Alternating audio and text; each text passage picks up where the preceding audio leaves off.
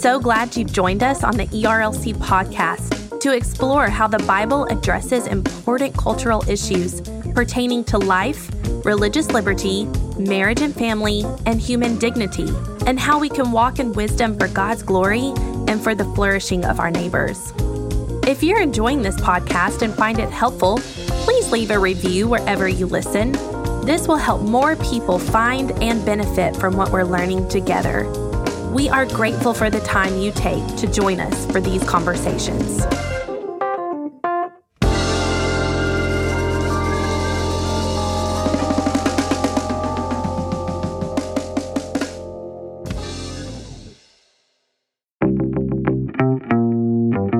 Well, welcome back to Weekly Tech, a podcast of ethics, theology, and philosophy in a technological society.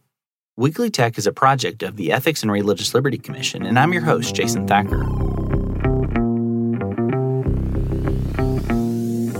As always, alongside this podcast, we also have the Weekly Tech newsletter that you can sign up to receive each Monday morning.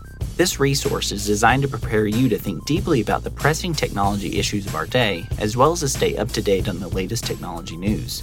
You can subscribe now at jasonthacker.com/weeklytech. In today's episode, I'm joined by Dr. Christian Miller, who's a professor of philosophy at Wake Forest University and the director of the Honesty Project. We talk about his new book from Oxford University Press, Honesty, The Philosophy and Psychology of a Neglected Virtue. He's also the author of over 100 academic papers, as well as 4 books, including Moral Character and Empirical Theory, Character and Moral Psychology, The Character Gap, How Good Are We?, and Moral Psychology. He's also the science contributor for Forbes, and his writing has appeared in the New York Times, Wall Street Journal, Dallas Morning News, Slate, The Conversation, Newsweek, and Christianity Today. And now let's join our conversation. Dr. Miller, thank you so much for joining me today on Weekly Tech. Can you give us a little bit about your background and interest in philosophy, psychology, and virtue ethics, and kind of your journey to studying these things formally?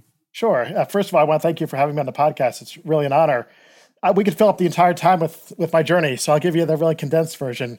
I got into philosophy in high school when I was thinking about questions about God. I was wondering whether God exists or not, and I read a lot of C.S. Lewis, and C.S. Lewis opened me up to a lot of philosophy of religion and other authors, contemporary and in the past. That took me on a couple years down the road. My senior year in high school, I had a chance to take classes at a local college, and it was a Christian college, so I took an introduction to philosophy with Dr. Bible.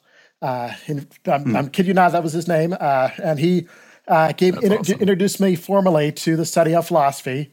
I ended up taking 3 classes with him before going off to Princeton for undergraduate, majoring in philosophy, off to Notre Dame for graduate school, getting my PhD in philosophy, and then being hired at Wake Forest University, where I first started wrestling with issues of ethics and morality, but different issues from character. These were issues about the objectivity of morality, the foundations of morality. Where does morality come from? Is it something that human beings construct, so it's more socially or culturally relative? Or is it independent of human beings where we don't have the choice over what morality says? It's already kind of set in stone for us. And that topic really grabbed me for quite a while. And I said what I wanted to say, and then I said what I wanted to say, so I wanted to do something else. And that's when character came along and virtue. I was particularly interested in questions not just about what is the definition of virtue and how do we philosophically define a character trait, but also really kind of nitty-gritty, messy empirical questions about, does anyone actually have the virtues? Are there virtuous people out there today? And so that's where I had to go outside of philosophy, look to the empirical sciences, and in particular psychology, to give me some data about how people really behave. And is their pattern of behavior what you would expect of a virtuous person, a vicious person, or something in between? So that's why I moved in that direction, and I ended up been working on the topic of character for the last 12 years or so now. It's still got its kind of teeth sunk into me, and I can't let it go yet. Well, I know early on in this volume, which is really well done, by the way, I really appreciate you taking the time to do that. You kind of mentioned that this is a neglected virtue in many ways. It's something that there hasn't been a lot of work done specifically on this character trait of honesty. So what drove you specifically to write this volume and also to consider this a neglected virtue among the kind of plethora of virtues that have been studied? Right, that's a great question. So my earlier work on character was general. I was looking at just virtues in general, character traits in general, vices in general, and I was reading the psychology literature, I was reading the philosophy literature, ended up writing 2 academic books on character, and then translating that into a larger audience and a trade book called The Character Gap, How Good Are We? After the trade book was finished and out there, I kind of had another one of these moments where I felt like I said what I wanted to say, and I didn't really want to deal much with that anymore. I kind of wanted to move on to something else. But I was so, kind of immersed in the character world, I didn't want to just leave that behind. So I looked around and said, well, what topics are really underexplored in the philosophy of character? There are certain virtues that, for whatever reason, just have not gotten much attention. Generosity is one of them. Graciousness is another one. But the one that really jumped out at me was honesty. And it jumped out at me for a couple of reasons. First of all, it seems to me obvious virtue. I mean, there's not much debate that honesty is a good thing to have. It's one of the paradigm virtues. Also, it seemed to jump out at me because there was a real lack of it in our society. In all kinds of ways, we're missing this virtue. And thirdly, it jumped out at me because it really was neglected in the sense of philosophers and people in other fields were saying almost nothing about it. To this extent, there was not a book written on honesty in philosophy in the last 50 years.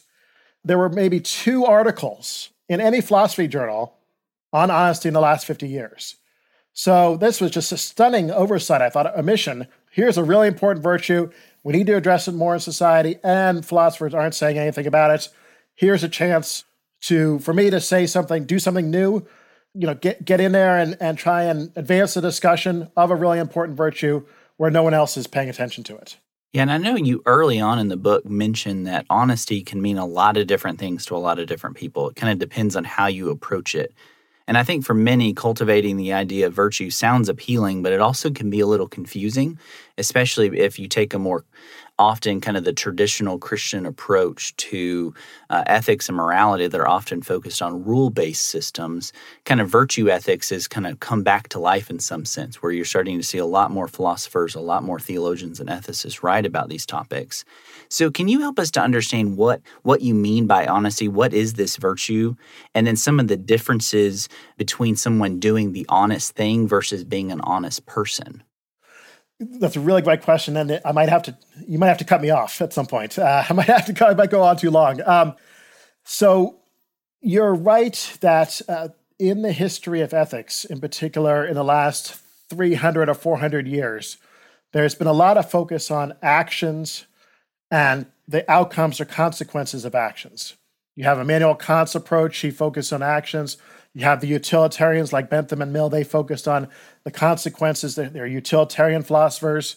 And at the same time, there was a real neglect of virtue in general. Philosophers were not thinking about that as central to their way of approaching ethics.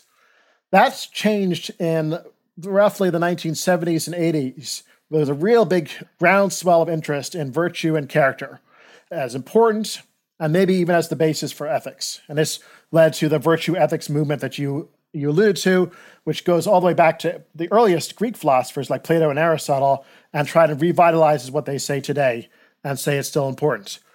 Now, with respect to honesty specifically, we want to think about, okay, there's honesty, the virtue, and then there are honest actions. Honest actions are just kind of one-off behaviors that you do. So, at a party, you tell the truth about something. On your taxes, you don't cheat on your taxes in 2021. Those are specific instances of behavior which we would call an honest action. Now, that's important. I don't want to downplay that, but there's a lot more to being virtuously honest than just performing specific honest actions. I'll name a couple things. First of all, there has to be a consistency to your actions. If you're an honest person, not just honest acts, but actually have that virtue, your actions have to display a certain kind of consistency, a consistent pattern across situations and over time. So you had better be exhibiting honest behavior, not just at the party, but also at the office, at home, in the classroom, when you're doing your taxes, and so forth. That's consistency across situations. And there's also consistency across time. So it better not just be today or just 1 week out of the year, but you want to see a kind of stable pattern of honest behavior from 1 month to the next, to the next, to the next. So that's all important. The kind of overall comprehensive picture of behavior matters when we're talking about the virtue of honesty. But there's even more to it than that. This is why I said there's a lot to say, because that's all the outward expression of the virtue. What also matters is, and maybe even more, but at least matters a lot, is the inward heart. So what's behind the behavior? So I think for any virtue, and honesty is a virtue, so it's going to be true for honesty as well, you have to have the right kind of thinking, the right kind of motivation, and then together those give rise to the outward behavior, expression of behavior. So to elaborate on that a little bit more, if someone, say, tells the truth pretty reliably, but only for crudely self-serving reasons, say they want to make a good impression on other people, or they don't want to, get made fun of, or they don't want to get punished for lying, or they don't want to lose their job, or this kind of thing, that's all self-centered. It's all egoistic. That's not the right kind of motivation if you're a virtuously honest person. Now, it's better that the person tells the truth than doesn't tell the truth. So I don't want to downplay, be too hard on that person. It's good. The behavior is good. But the heart underlying the behavior also has to be virtuous. So in the case of, and this will be my last point, and we can, if we can follow up at it however you like, but in the case of honesty, you want to see motivation that is not self-focused, but is focused on something larger than the self. It could be altruistic motivation, which means motivation concerned with the good of another person. It could be dutiful motivation, so that could be that's motivation concerned with what's right, doing what's right, or your duty, or what you've been commanded by God to do, those kind of things. But the key thing is it doesn't all, at the end of the day, come back to trying to benefit yourself. If it does, then that falls short of the virtue of honesty. Yeah, to follow up on that then, what are the similarities or maybe the differences between a more theological approach to virtue ethics, and specifically honesty, and maybe a more philosophical, more broadly philosophical approach to honesty as a virtue? Are there similarities and overlaps, or are there any distinct differences between those two approaches?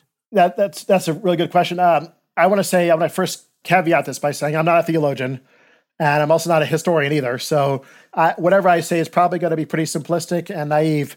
I would say, in my mind, when we think just about the Christian tradition, because we'd have to go kind of religious tradition by religious tradition and see what they have to say, but just from the Christian perspective, I see more overlap than I do difference. So I see, going all the way back to the New Testament, an emphasis on character and virtue there. Say, Paul with the fruit of the Spirit. I see that as not just concerned with behavior, but what kind of person you are. I see Paul repeatedly talk about what his motivation is like, and what his motivation or is like, and what it should be like, and how those are different, and how he's falling short motivationally. And I see theologians throughout the tradition emphasizing a kind of approach to character, which is both external in terms of behavior and internal in terms of your heart being in the right place. That might be glossing over things too quickly. I will highlight one interesting complexity, and there are others too, but I'll just highlight one, which is the source of your character. Now, here, from a secular philosophical perspective, the focus on character will typically be on how a person can grow in character left to his or her own devices. So, or maybe with the help of friends and family or the community. But from a Christian perspective, there's emphasis on divine intervention, I think. And that gets cashed out in different ways, and to the extent to which it's completely deterministic or not, if we have a more Calvinist approach, or if there's a significant role for free will of a libertarian kind as well, that all gets worked out in the tradition. But the central point being that in the life, say, of the believer who is undergoing the process of sanctification, the Holy Spirit is working on a person's character gradually over time. And that could mean that some of a person's virtue or degree of virtue is not entirely of their own volition. Or if it is of their own volition, it's because God caused their volition to be a certain way. But that the point being that there's more than just the human being involved in the process of cultivating honesty when we bring in, I think, a Christian theological approach here. Well, I guess to zoom out a little bit, kind of thinking a lot of the kind of modern day controversy surrounding this idea of honesty and the virtues. I know throughout our society there seems to be kind of a renewed emphasis and discussion about misinformation, disinformation, propaganda, and even conspiracy theories. This is obviously especially prominent with the ubiquity of social media and sharing these derivations of truth. And much of the information that we hear about, even recently, has been tied to COVID-19 and health disinformation and misinformation, but even to political and other social issues as well. Is there a connection between this virtue of honesty and the rise of these manipulations of truth today? And how honest do you think we are as a society based on your research? Yeah, let's take that in two parts. So I think the online issue is fascinating. This is where a lot of my current research is. I'm writing several papers on this topic. And I think it's more complicated than we might think. So it really depends on where we're looking online. Why do I say that? Because actually, the way I read some of the empirical research, there's good reason to think that part of the online world is not that deceptive. In fact, we might be even more honest in part of the online world than we are in person. So this is quite counterintuitive and surprising. So let me elaborate on this part. So when you look at empirical research on people's honesty with respect to LinkedIn, so the business networking site. Yeah, where we get all of the emails every single day. Yes, we do. Most of them get deleted in my case. Or even Facebook. It also extends to email and text messaging. There are a number of studies which suggest that people are no more dishonest there than they are in person, and may even be more honest. Now, that defies expectation, because you've asked, what do people expect to be the case? Overwhelmingly, people expect there to be more dishonesty. But it turns out to be not the case, at least if you believe these studies. Now, why is that? Well, because in those parts of the online world, you are identifiable. You're not anonymous. So on LinkedIn, your name is there, your current job is there, your past history is there. It's all there for the person to see. And it's not just one person who sees it. Like if it was a traditional job interview, like it might be one or a couple of people who see your resume and interact with you. Normally, there are going to be hundreds and hundreds of people who see that public profile that you put up there, and they can catch lies and deception. So if you put up, you've got this master's degree from so-and-so, and you don't, well, it's likely someone's going to catch that. It's going to be hard to get that by the eyes of hundreds of viewers, including your current friends and employers, than it is in front of a hiring committee of one or two people.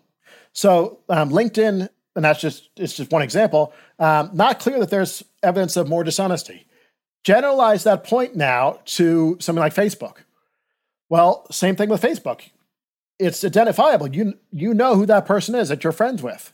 You've often interacted with that person face to face.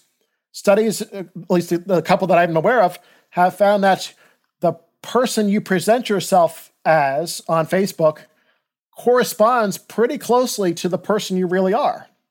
And then you think, okay, that's one side of social media. The identifiable part of social media is even online dating. If you're got a profile up on an online dating site, well, again, you're identifiable. You better be pretty much close to how that profile actually, what that profile says you are, because otherwise, when you get together for the first time with that person, who's you've connected with, you don't want that person to be in for a big surprise. That first date's not going to go so well if you're really different than you are in your profile. Now, this is all caveated by the part of social media where you can identify the person. Now, obviously, things like anonymous chat rooms, it's a totally different story. Once you take away that identifiability and you can hide behind the cloak of anonymity, looks like, yes, people are behaving more deceptively and dishonestly than they would in real life because they can get away with it. No real consequences. Yeah, and I think there's also one kind of aspect of that is that there's, in many ways, when we approach our digital lives, we have our digital lives separated from our real lives. And so sometimes people will act a different way online, which may be actually true to their honest self about the way they feel and the way they act. But as you said, there's a divide in maybe the way they interact with other people. And so I think kind of following up on that question even is how honest are we today? I would assume you would say, and you can correct me if I'm wrong here, that it's kind of a mixed bag, that in some ways we're more honest than we've been, but in other ways we're more dishonest. And so that's kind of a mixed bag and a mixed reality that we're in. Yes, that's right. So I first take your point that sometimes people might feel more comfortable expressing their true selves and who they really are online than they might in person with others. So that's a very interesting point. And then just more broadly, the question, how good are we or how honest are we in general? Using our earlier terminology, we could say, to what extent are most people honest, have the virtue of honesty? That question I've spent a lot of time thinking about and researching. And I talk about half the book, the Honesty book that just came out, is devoted to that question. Here, I don't look at the online world too much. I just instead, I pivot to looking at psychological research that puts people into different situations and sees whether they do the honest thing, the dishonest thing, or they kind of are a mixed bag. And to make that a little bit more concrete, I'll give you an actual study in a kind of situation that probes people's honesty. So if you take a group of people, often they're college students, but they don't have to be, you bring them into the lab, you say, we want you to take this test. It's going to have 20 problems, and we're going to pay you 50 cents per correct answer. Every answer you get correct, you'll get 50 cents. Okay, so you sit down, you take the test, you work as hard as you can, you turn in your test, you get graded by the person in charge, and you get paid accordingly. So that's cut and dry, there's no opportunity to cheat. Now you take another group of people, you bring them into the lab, you give them the test, you say the 50 cents per correct answer, but you change it slightly so that now they get to grade their tests themselves when they're done, destroy their materials, and report whatever results they want. And, no questions asked. If they say, I got them all right, they'll get paid $10. If they say, I got none of them right, they'll be paid nothing. Well, here we have now a comparison. How does that group do compared to the baseline control group? Well, in one study, in the control group, where there's no opportunity to cheat, there were 7 correct answers on average. In the shredder condition, which is where they got to destroy their materials, it was 14. So it wasn't because maybe, hypothetically it could be, I guess, but I'm not thinking it's because they were just so much smarter or performed so much better in the test. It's that they took advantage of the opportunity to cheat. Now, one last thing about that, then I'll step back, I'll zoom back and say what my overall conclusion is. From that kind of basic setup, there have been lots of variations of that study. So there are variations where you share a birthday with someone else in your group, or you see other people cheating, and so you cheat in that setup. One really fascinating one though is where they had people come into the lab. They told them about the test and that they would have the opportunity to grade the test themselves and destroy their materials. But first, these were students. They had them sign their honor code, the honor code of their university, before they took the test. And in that group, the average performance went back down to the control level. So there was no evidence of cheating in that group, which is quite stunning. So what is my overall conclusion? Well, I never draw any conclusions from one study or even a small group of studies because that's just very risky. I'm sure many listeners have heard about the replication failure these days in psychology where a lot of studies are not replicating. So I look at dozens and dozens and dozens of studies collectively. And the conclusion, what I draw is, yes, exactly, we're a mixed bag, like you said. Most of us are not good enough to be honest, but also most of us are not bad enough to be just viciously dishonest. And that study that I just went over, kind of in a microcosm, captures that point. Because on the one hand, in one variation of it, people cheated pretty extensively, 14 on average, whereas 7 was what they probably would have gotten. So that's not very honest. On the other hand, there was, when they signed the honor code, the cheating went away. If people were robustly dishonest, they would have signed the honor code as a mere formality and then gone right ahead and cheated. But they didn't do that. They performed like they would have if they had no opportunity to cheat. So again, I think that study is a pretty good we're, for the most part, a mixed bag. Well, I guess to shift gears a little bit to some of the current research and current projects you're working on. As we mentioned earlier in your bio, you're currently the director of the Honesty Project there at Wake Forest. Can you tell us a little bit about what kind of work you're doing in this project and what you're seeking to accomplish through it? Yeah, sure, absolutely.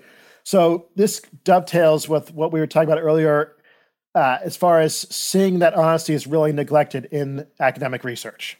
So once I saw that, I wanted to do some work myself in trying to get people to pay more attention to it. But then I also, thought, let's make this bigger. Let's see if we can get other researchers involved and get them to spend some time on honesty. So I've been working with the John Templeton Foundation for over 10 years now, and they've been very generous in funding my research and a number of projects on character. So they were very interested too, and so we partnered together to launch this Honesty Project, which is a 3-year project based at Wake Forest, which has 2 sides to it. There's the internal side where we're doing lots of research of our own. I'm going to be writing a trade book or a popular audience book in the coming years. I'm teaming up with psychologists at Wake Forest, and they're doing a whole bunch of new studies of honesty, probing more of the empirical side and how honest we are. But then there's another big component of this project, and we'll have conferences and we'll have class. We'll do teaching component to honesty and so forth. But there's a whole other big component, and that is funding researchers all over the world for their new and innovative ideas on honesty. So we've set aside $1.8 million, and we've run 2 funding competitions, one on the philosophy of honesty and the other on the empirical science of honesty. And we're going to, we've run those competitions. We've picked the winners. We've notified them. We're currently in the process of taking care of the paperwork. And in the next few weeks, we're going to announce that there are 16 teams, mainly in America, Canada, and in Europe, which are going to be launching their new projects in August and hopefully really advancing the study of honesty in new and exciting directions. Well, that all sounds really interesting, and we'll definitely link to the project and also to the books that you've written on these really important subjects as well in the show notes for listeners to be able to follow up if they want to learn more or follow along or maybe even participate in some of the work that you're doing there at Wake Forest. Well, one of the things that I always like to do at the podcast, especially as we end our conversation, is to give listeners kind of a next step. If they want to dig a little bit deeper, they want to learn a little bit more about some of the things we've talked about today, maybe what are 1 or 2 or 3 resources that you would recommend as kind of a next step outside of your book, obviously, that we will encourage listeners to grab? Are there books that you would recommend folks to kind of dig in if they want to learn a little bit more about virtue or moral psychology or moral philosophy? Is there kind of a good jumping off point for them? Oh boy, there's so many. It's really hard to narrow things down. It will really depend on the background and interests of the listener. Some people are more historically inclined. They want to kind of go to the foundations, where it all began. In that case, I would say, someone like Aristotle in his Nicomachean Ethics, that is the heart of thinking about character and virtue in the Western philosophical tradition. That's where it really, Plato as well, but I think Aristotle really works things out in such an influential and foundational way. Others might be more inclined to go in a theological direction, historically speaking. And so I would say, well, of course, the New Testament has plenty to say about this, but someone like Aquinas is the giant in the Christian tradition in thinking about character. Others might say, well, that stuff's pretty hard. It's more historical. It's kind of a different world. I wanted something more contemporary that I can relate to a little bit better. And here we could go in a variety of different directions. David Brooks has a book called The Road to Character, which is a nice entry point, and it focuses on exemplars. So it has, rather than being really theoretical and philosophical, it gives you a detailed sketch of the lives of several people who are exemplary in some way as far as their character is concerned. So it's very relatable, very kind of personable, detailed, and inspiring, which I like. I think it's really important too. So those are a couple initial ideas. Well, we'll make sure to link to all of those in the show notes for listeners, as well as a couple podcasts that we've actually recorded with Dr. Matthew Arbo from Oklahoma Baptist University, talking about virtue ethics, especially in the Christian tradition, as well as some other kind of modern philosophy podcasts and interviews we've done, just to give listeners a good set of resources. So thank you so much, Dr. Miller. I really appreciate you taking the time to join us here on Weekly Tech. I'm grateful for this book and the Honesty Project and the work that you're doing, and just always really challenged and encouraged by your work. So thank you so much. Thank you so much. I really enjoyed being on your show.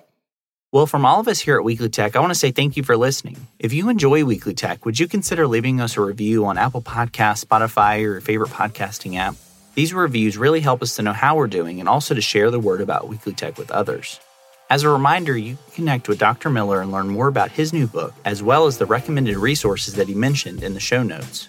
Also, make sure to sign up for the Weekly Tech newsletter that you can receive each Monday morning. This email briefing is designed to prepare you to think deeply about the pressing technology issues of our day, as well as to stay up to date on the latest technology news and resources. You can subscribe at jasonthacker.com/weeklytech. Thank you, and I hope you have a great week.